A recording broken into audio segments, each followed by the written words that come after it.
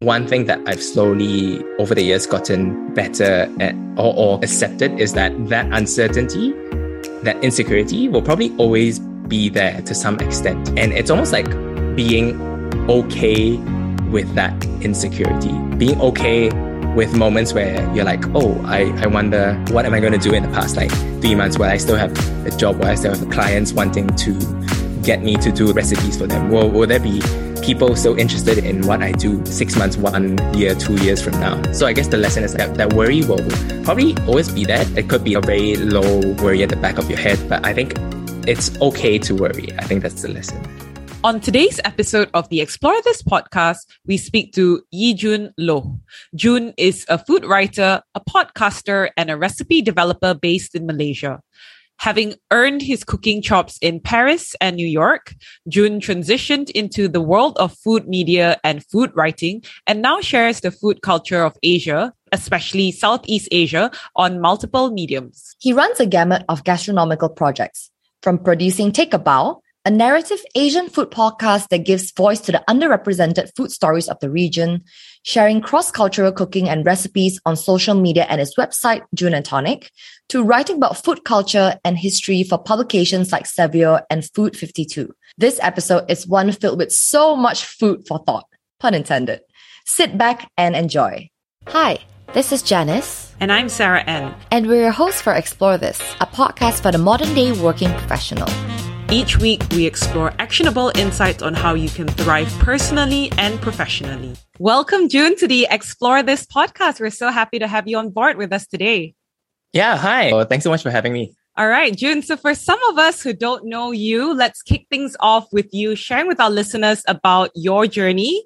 As you know, here on the Explore This podcast, we celebrate unconventional career journeys. And I have to say that yours is pretty unorthodox and a very adventurous one, to say the least. So, Jun, you graduated with a chemical engineering degree from Cambridge and went on to pursue a culinary career. And in other words, you traded your steam tables and cat drawings for a lifetime of glorious gluttony. I think something that we all are secretly envious of.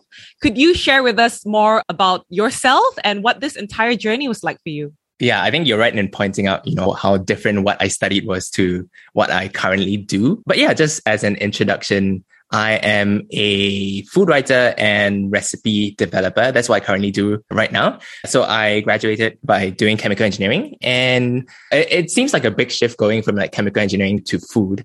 But back then, in the moment, I don't think it was as big or intentional of a decision as it might seem to be. So in hindsight, I would say, I think looking back at the decision that I made then, I was just probably doing things that I actually like and making decisions that brought me joy. And again, this is all in hindsight, right? So in the moment, I was just like, oh, I think I'll try this, try that. So after chemical engineering, I was like, I don't think I can do a 9-to-5 work at a chemical engineering company like oil and gas or pharmaceutical company. I also did the typical engineering thing of considering going into consulting or investment banking. Very, very typical engineer. But I think I did a few interviews, but I realized pretty quickly that perhaps I wasn't cut out for that, or that wasn't what I want to do for long or medium or long term. And so I just toyed with the idea of going to culinary school and learning to cook, to be honest, because I knew back then that cooking and eating especially brought me a lot of joy. So then I was just like, oh yeah, how about I just spend 6 months, 1 year learning to cook. I will have gotten a life skill out of it. And, if it doesn't turn into a career or doesn't turn into anything more, I can always go back to more conventional career choices, I suppose. So yeah, that's how the decision was made back then. And I guess the rest is kind of history, I'm so curious, right? Because you say that you followed a couple of decisions which led you to where you are. And again, all this is on hindsight, right? But, how did that discovery or your love for this culinary field even happen? Take us through that journey, or how have you been tinkering with that interest of yours? Well, yeah, I don't have a ideal, well-packaged backstory. You know how a lot of food people, they're like, oh, I used to help out in my mom's kitchen under the table and pick at all the little things that she made, or I helped my mom fold dumplings or make pasta or stuff like that. Yeah, I never had any really vivid memories like that. But for me, it was more like I only properly learned to cook and got into cooking and food and appreciating food in uni. So I think it was like a second or third year. I had a really cool roommate. He was Singaporean and he just was really into food. Then this was what we did over weekends. And, when friends came over, we would cook for them random things. Sometimes it's just like, oh, we just, act like fancy cooks and stuff. Although our cooking was not so good back then, but we just try it. And the process itself was really fun, just experimenting in the kitchen and really playing around with food. And so I think that was when I really got interested in it. And that then informed my decision later on to actually turn it into a career. I gotta say, your friends are super blessed. Seriously, they must have been so glad that they were friends with you and being treated to some amazing food, as much as they were also guinea pigs, but still, back then it wasn't great. Yeah, I think the food was very experimental or interesting, right? Or people might say when it's like subpar.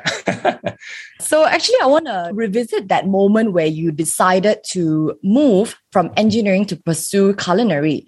And of course, all of us here, we are Asians and coming from an Asian background, I would assume that decision might presumably invite lots of questions or maybe even some pushback from well-meaning friends and family who may ask things like, why are you giving up your engineering career to move into culinary? So I'm actually curious, how did your family or friends react when you made that decision at that point of time? I think in terms of family, I must say I have really supportive parents and I'm really, really lucky to have them. So when I first told them that I wanted to try out cooking or perhaps like try pursuing a career in cooking, they were worried, as is natural to them, like a natural, typical parent instinct, like you want your kids to do well. And this whole food and beverage industry, there's a lot of kind of, bad things associated with it. And the pay isn't that much. And there's not a lot of job security as well, I suppose. And so they were very worried, but they told me, okay, we'll give you 1 year to feel it out and see whether it's something that you actually really want to do, or is it just like a phase sort of thing. And in that sense, I think within that 1 year, I slowly realized that, this is something that I actually really, really like doing and I really could turn it into a career. And so by the end of the year, I think they were pretty okay with it. But I definitely did receive comments outside of my direct family from just like random aunties or friends who found out about my backstory and I did chemical engineering at Cambridge and then now I'm doing food, right? And I remember an auntie was saying like, why are you wasting your degree? It's very typical Asian mindset, right? Back then, it did make me feel like quite insecure. And I did have a lot of doubts as to, am I really throwing away what I learned for 4 years, a master's degree? And then after that, what am I doing? Where am I really headed? And that made me think quite a bit. But over the years, I think that has sort of ironed out and I'm slowly gotten more secure about what I'm doing as well. How do you wrestle with those thoughts? As you said, these words, they eventually, even though you knew that you had a passion for the cooking arts and you eventually did go to Le Cordon Bleu, right? What was the thought that sort of pushed you forward to still pursue it, even though there were naysayers and people who pushed back and made all these comments, and even coupled with your own anxieties and struggles about it as well? I think it goes back to that feeling of this thing brings me joy or makes me happy doing this. So when I look at, there's the typical career progression a lot of people go through. Okay, they go into maybe a high paying job or a very secure job. Again, one of those career paths that I could have chosen, maybe I could have gone into consulting or investment banking, stuff like that. And I would have a very, very secure future. But in a lot of these career paths, you see them after a while, they will leave their jobs and go pursue something that they are more interested in or seeing how those careers panned out. I was like, let me try flipping the script and picking the passion part first before I pick the job security. And I have to say, it definitely didn't start off as a passion. I think this whole business about, you have to find your passion or pursue your passion, I think it's a very sometimes dangerous mindset to have, because oftentimes in the beginning, especially, I felt like, oh, I'm not sure if this is my passion. But I read somewhere, or I probably heard a podcast somewhere saying how passions are often developed rather than found. That was certainly true for me. It started off as like an interest in food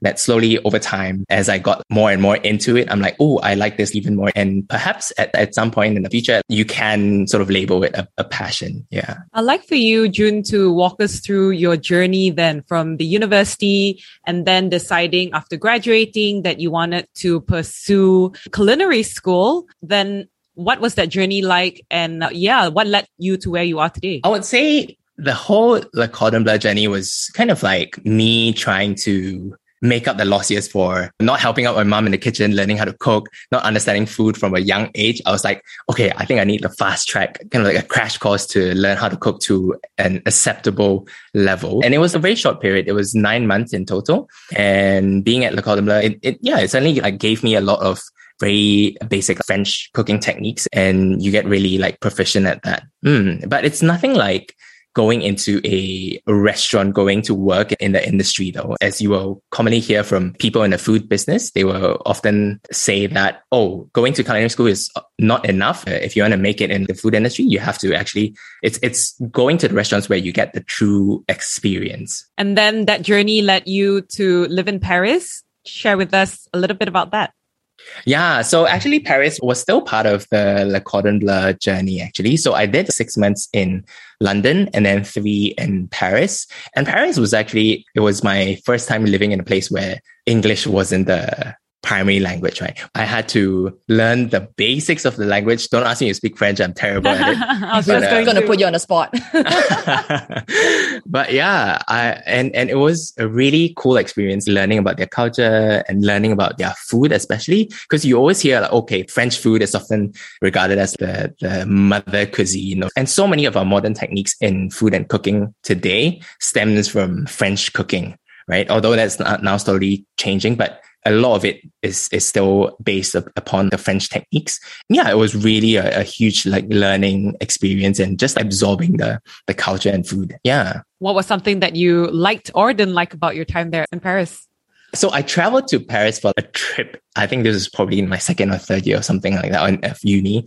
And I didn't like it so much. Maybe it's because like, oh, it was just a short while there. So you go to the typical touristy parts and you also get to see like the bad tourist traps, dark underbelly of Paris and stuff like that. But when I lived there for the 3-4 months that I was there, I was in this really cute neighborhood. It was like a market street. And I think I just love being so close to all these super fresh produce. Every Sunday, they will have almost like a farmer's market sort of thing along this main road. And even during weekdays, there's a cheese shop there. There's fresh fruits and veggie shops within a 5-minute radius around my house. So it was really quaint and really cute.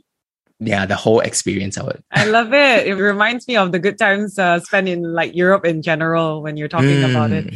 And so I'm curious, that entire journey brought you to work at Blue Hill at Stone Barns. So can you paint for us a picture of what it was like working there? And for some of our listeners who might not know what exactly is the charm of Blue Hill at Stone Barns, maybe you'd like to share with us? Yeah. So after Paris, I went over to Blue Hill. And for those who don't know, Blue Hill at Stone Barns is a farm-to-table restaurant. And the chef there, Dan Barber, is often regarded as like the father of the farm-to-table, nose-to-tail sort of movement, at least in the US. And if you're familiar with food in the West Coast, there's like Alice Waters and her restaurant. But on the East Coast Chef Dan has been like doing some really cool work with regards to farm-to-table eating. And so the way I found out about his restaurant was through reading his book, essentially, The Third Plate.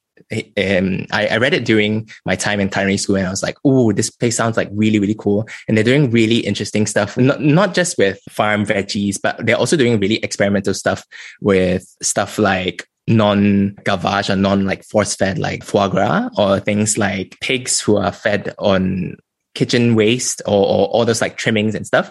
And they also do breeding programs with a squash that they call the honey nut squash. Researchers from Cornell and get a squash that is 3 times as sweet as regular like butternut squashes. So all these things made me really, really curious about this restaurant. And then I kind of just like applied there as a stage, which is kind of like almost like an internship-ish. I ended up being there for 6 months. And yeah, I learned a whole bunch. Because when you hear farm to table in Malaysia, at least, it's often like, oh, maybe the vegetables or the fruits or whatnot comes from Cameron Highlands, right? Which is 2 hours away from the restaurant in KL or PJ or wherever you're at. But at Blue Hill, it's literally right next to the farm. So you can go out the door and it's literally attached to the farm.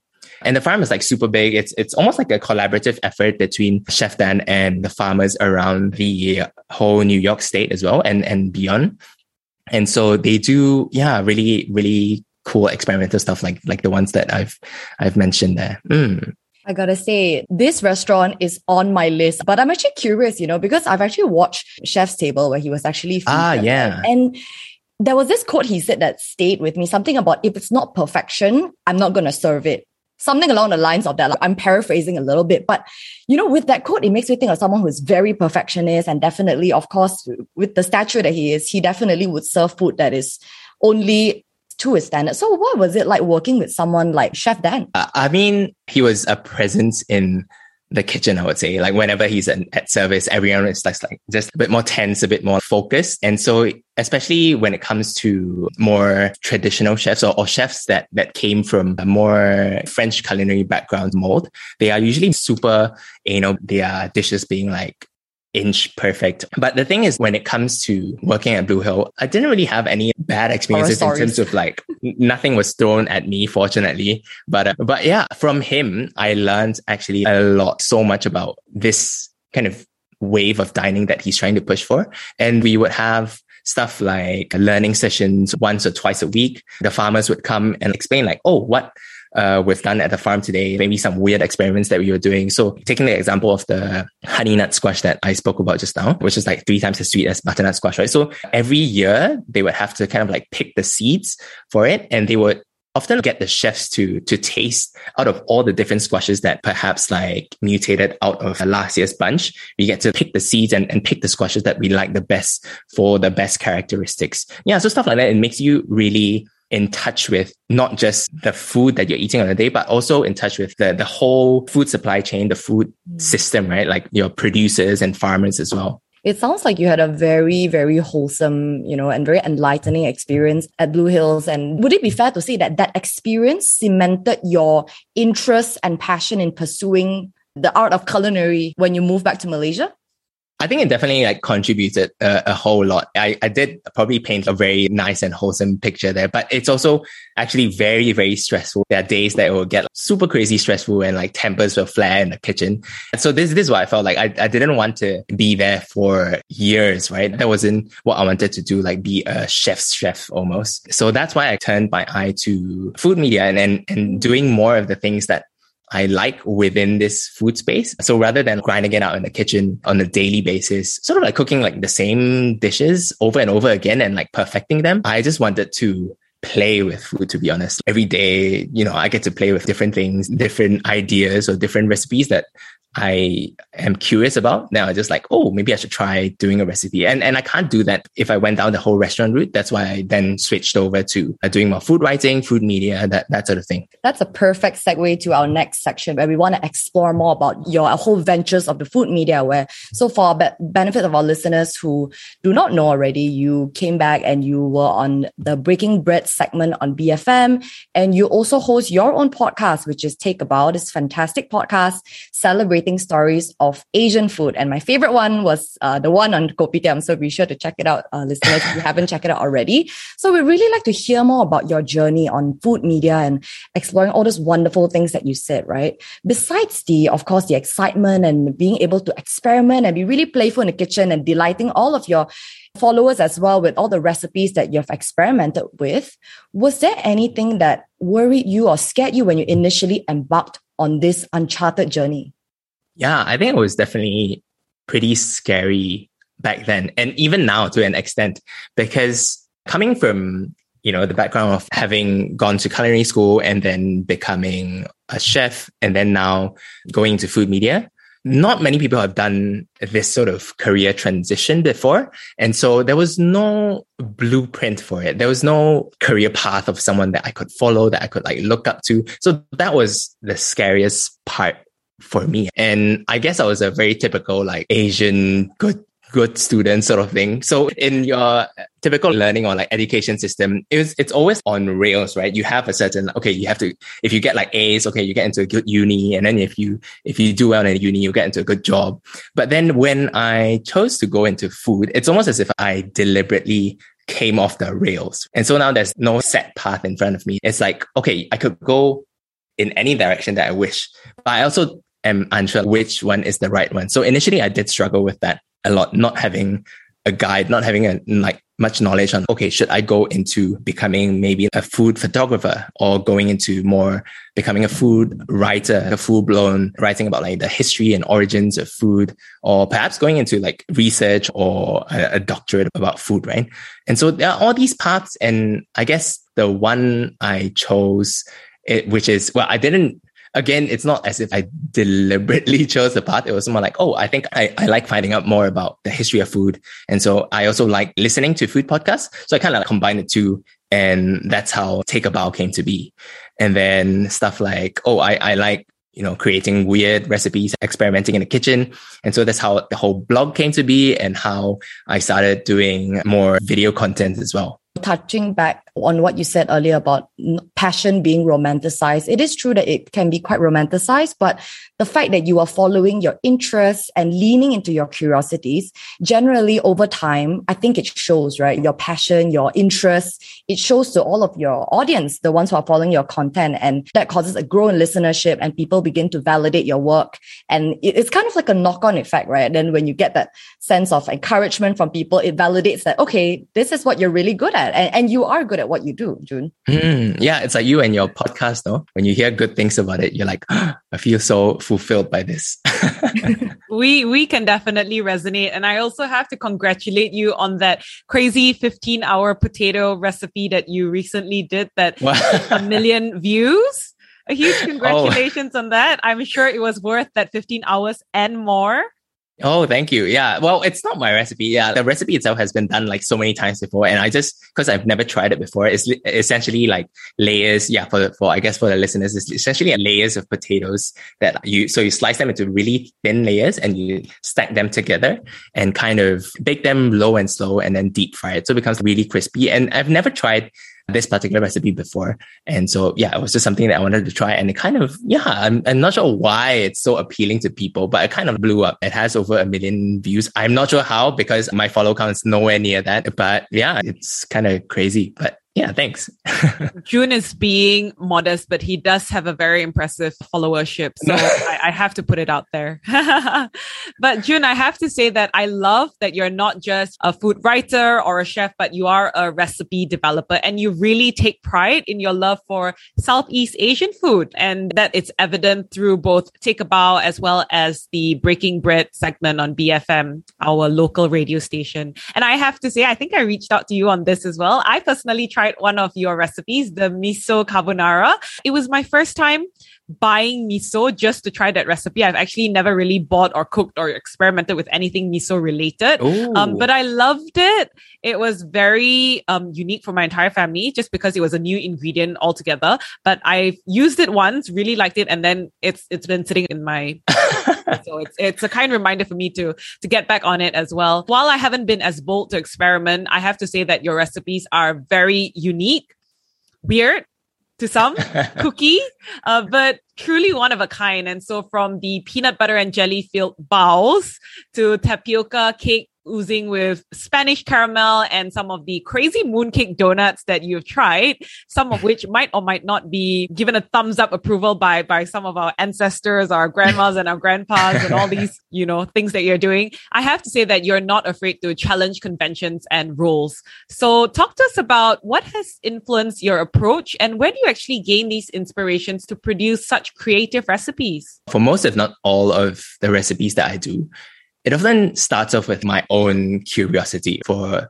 anything that I do. And maybe this is a very self-indulgent view. I want to be curious about this before I actually share it with people, right? It's almost like a criteria for me. I want to be interested in the flavor of a certain weird dish that I might be creating, or I want to be interested in a story that I'm going to write about before I actually write it, and not just do it for the views or for clout or whatnot. In that sense, that is where it often starts. But where I get inspiration from, so many places that I get inspiration from really pro restaurant chefs doing cool stuff. I saw a video, I think it was last week, of this Italian chef in New York. His place is called Resdora. And he made a pasta that is shaped like a sunflower.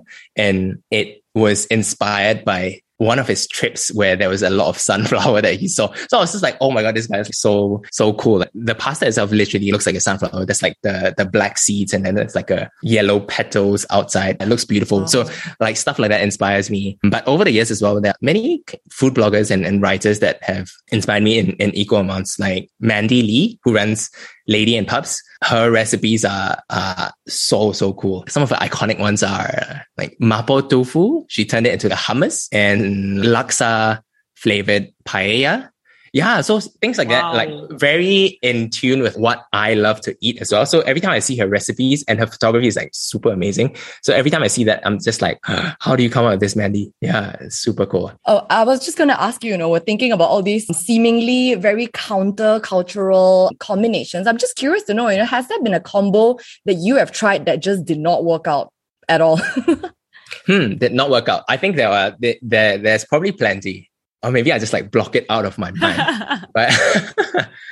But one that, this one, I know it doesn't work in my head, but I've never tried it before. So there's one quote that comes to mind right now as we think about this. One of my old chefs from Le Cordon Bleu, he was saying there's nothing as a bad flavor combination. Two things can always go together. You just have to find the right way of putting them together, the right amount, the right balance of flavor, and perhaps even pair them with a third or fourth ingredient to balance everything out. So in that sense, I think I have internalized that mantra almost. So I won't ever say no to any combination, but one that I feel it probably won't work, but I have not yet tried. It's chocolate and fish. I'm that doesn't work in my head, but I would be down to try something weird. Well. I'm not sure it works in our heads as well. Literally the reaction that Janice and I gave you, it's literally that. Yeah, I know, right? I know. But that is what makes it so fun and so interesting as well. It's imagine if someone could make a dish out of using chocolate and fish that actually works, right? You'll be so challenge accepted right amazed. now. And it has to be accepted not just by yourself, because sometimes if you made it, you might be absolutely biased, right? But yes, if you find someone who can mix fish and chocolate together and come up with a very delightful dish, hook us up. We're very keen to try. We're huge foodies ourselves, so we would love to give it a go. All right. So we're going to segue into a bit of a career question, because a lot of our podcast listeners are, people kind of around our age, have worked for about maybe 4 to 5 years. And some of them at this cusp of trajectory have decided, okay, you know what? Enough with the consulting life, enough with the investment banking life. They are itching to maybe try something that's a bit more unconventional. So I think your life story, definitely, there's a lot of nuggets of wisdom, right? Pun intended. So we actually like to, pick your brains. What is one lesson you would say that your career has taught you, your very unconventional career, which you'd like to share with our listeners who may also be experiencing similar unconventional callings? Wow, that's a big question. And I'm not sure if I'm in a position to give good advice yet. But I think one thing that comes to mind is this whole deal with insecurity or anxiety, right? Because in the beginning of going into this whole food career, I did feel a lot of uncertainty, a lot of anxiety about what I was doing, whether, it was because of pressure from my peers or family, friends or whatnot, or perhaps just worrying about my own future. One thing that I've slowly over the years gotten better at or accepted is that uncertainty, that insecurity will probably always be there to some extent. And it's almost like being okay with that insecurity, being okay with moments where you're like, oh, I wonder, what am I going to do in the past like 3 months where I still have a job, where I still have clients wanting to get me to do recipes for them? Will there be people still interested in what I do 6 months, 1 year, 2 years from now? So I guess the lesson is that worry will probably always be there too. It could be like a very low, like worry at the back of your head, but I think it's okay to worry. I think that's the lesson. I'm not sure if that's very good advice, but yes, that's what I feel. No, I think that's great advice. A lot of times we might be worrying about the 3-year plan, on the 5-year plan, or even the 10-year plan. But it's important to know that it's fine to worry. It's fine to feel moments of uncertainty. But as long as you're guided by a strong desire to, explore a particular curiosity, and of course, taking a risk is fine, but you have to take calculated risk as well, right? And at that time when you took your risk, you did it knowing that, okay, I have certain securities, I have certain plan Bs. Even for you, if that was a path that didn't work out, you could always go back to engineering school. But I think it's, fair to say now that you're definitely sparking a lot of joy in your kitchen and also in the kitchen of others like Sarah, myself. And in the tummies of the people who get to test out the food that you make after you put it out. Who are those lucky people? It's mostly my family, really. They get to try the most like experimental stuff that I make. Yeah. So on that note, Jun, I'm curious, what is the surprising discovery about this offbeat and colorful career journey that you wish you knew earlier on? Oh, that's an interesting one.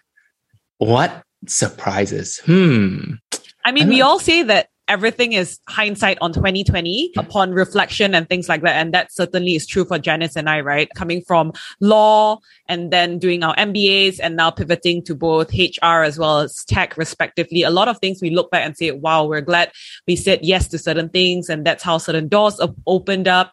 But yeah, if there was one surprising discovery that you wish you knew earlier on, what would it be? I think it's that I could do this, because I think back then I wasn't sure what this career could amount to. But looking today at what I'm doing, whenever I'm in the act of creating a recipe or just messing around in the kitchen or editing a podcast episode that I'm really like engaging with, I'm in that state of almost like that state of flow that brings a lot of joy to me. And I wish back then that, I could achieve this without having to worry so much. Yeah. Because back then, I guess like, I was very worried about, what should I do? Will I really make a career out of this? But then if I knew that this could be a successful thing, I could save myself a lot of like worry, I suppose. We totally understand. At the time of doing either a career pivot or a lot of that uncertainty might sometimes eat us up, but it's only when you say yes to certain things and you are where you are today that you look back and feel that sense of fulfillment and satisfaction to know it was going to be okay. Like, good job, you made it this far and there is a lot of potential for future opportunities that will open up. Yeah, for sure. But again, this is all in hindsight, right? So you're like, I wish I knew it back then. But then if you knew it back then, maybe you wouldn't be where you are today also. Yes, 100%. One other question that I have for you, Jun, is can you share with us what is a day in the life of Jun? What does it look like? I feel like sometimes it's quite chaotic, but I try to implement a schedule or a sort of work pattern, if you will. So on a weekly basis, I will come up with like maybe 3 or 4 new recipes, cook them, edit the videos for them, or write them out as perhaps a blog post. And then when I had my podcast season, podcast episodes will be a part of that as well. So on a weekly basis, I'll try to like split my days into like cooking days and video production or writing days. So it really depends on which day it is. But if it's a cooking day, then I'll spend most of the day in the kitchen, just cooking up Storm really. But if it's like a process or writing focus day, then I'm just more in my room, like writing or editing recipes. Do you ever get writer's block? I'm just curious, because writers, sometimes they have this moment where they're just stuck on a script. But as a food writer, what do you do if you do get writer's block? What do you do? I get it so much. Because when I compare my writing to like so many other food writers out there, because I do so many different types of food content, I feel like I'm more like a jack of all trades. And so when I look at all these like masters of food writing, people who have just really honed their craft in writing, I cannot compare to them. So that also gives me some sort of like writer's block sometimes. It makes me feel like my writing, when I read it, it's like, oh my God, this cannot compare to all these great writers out there.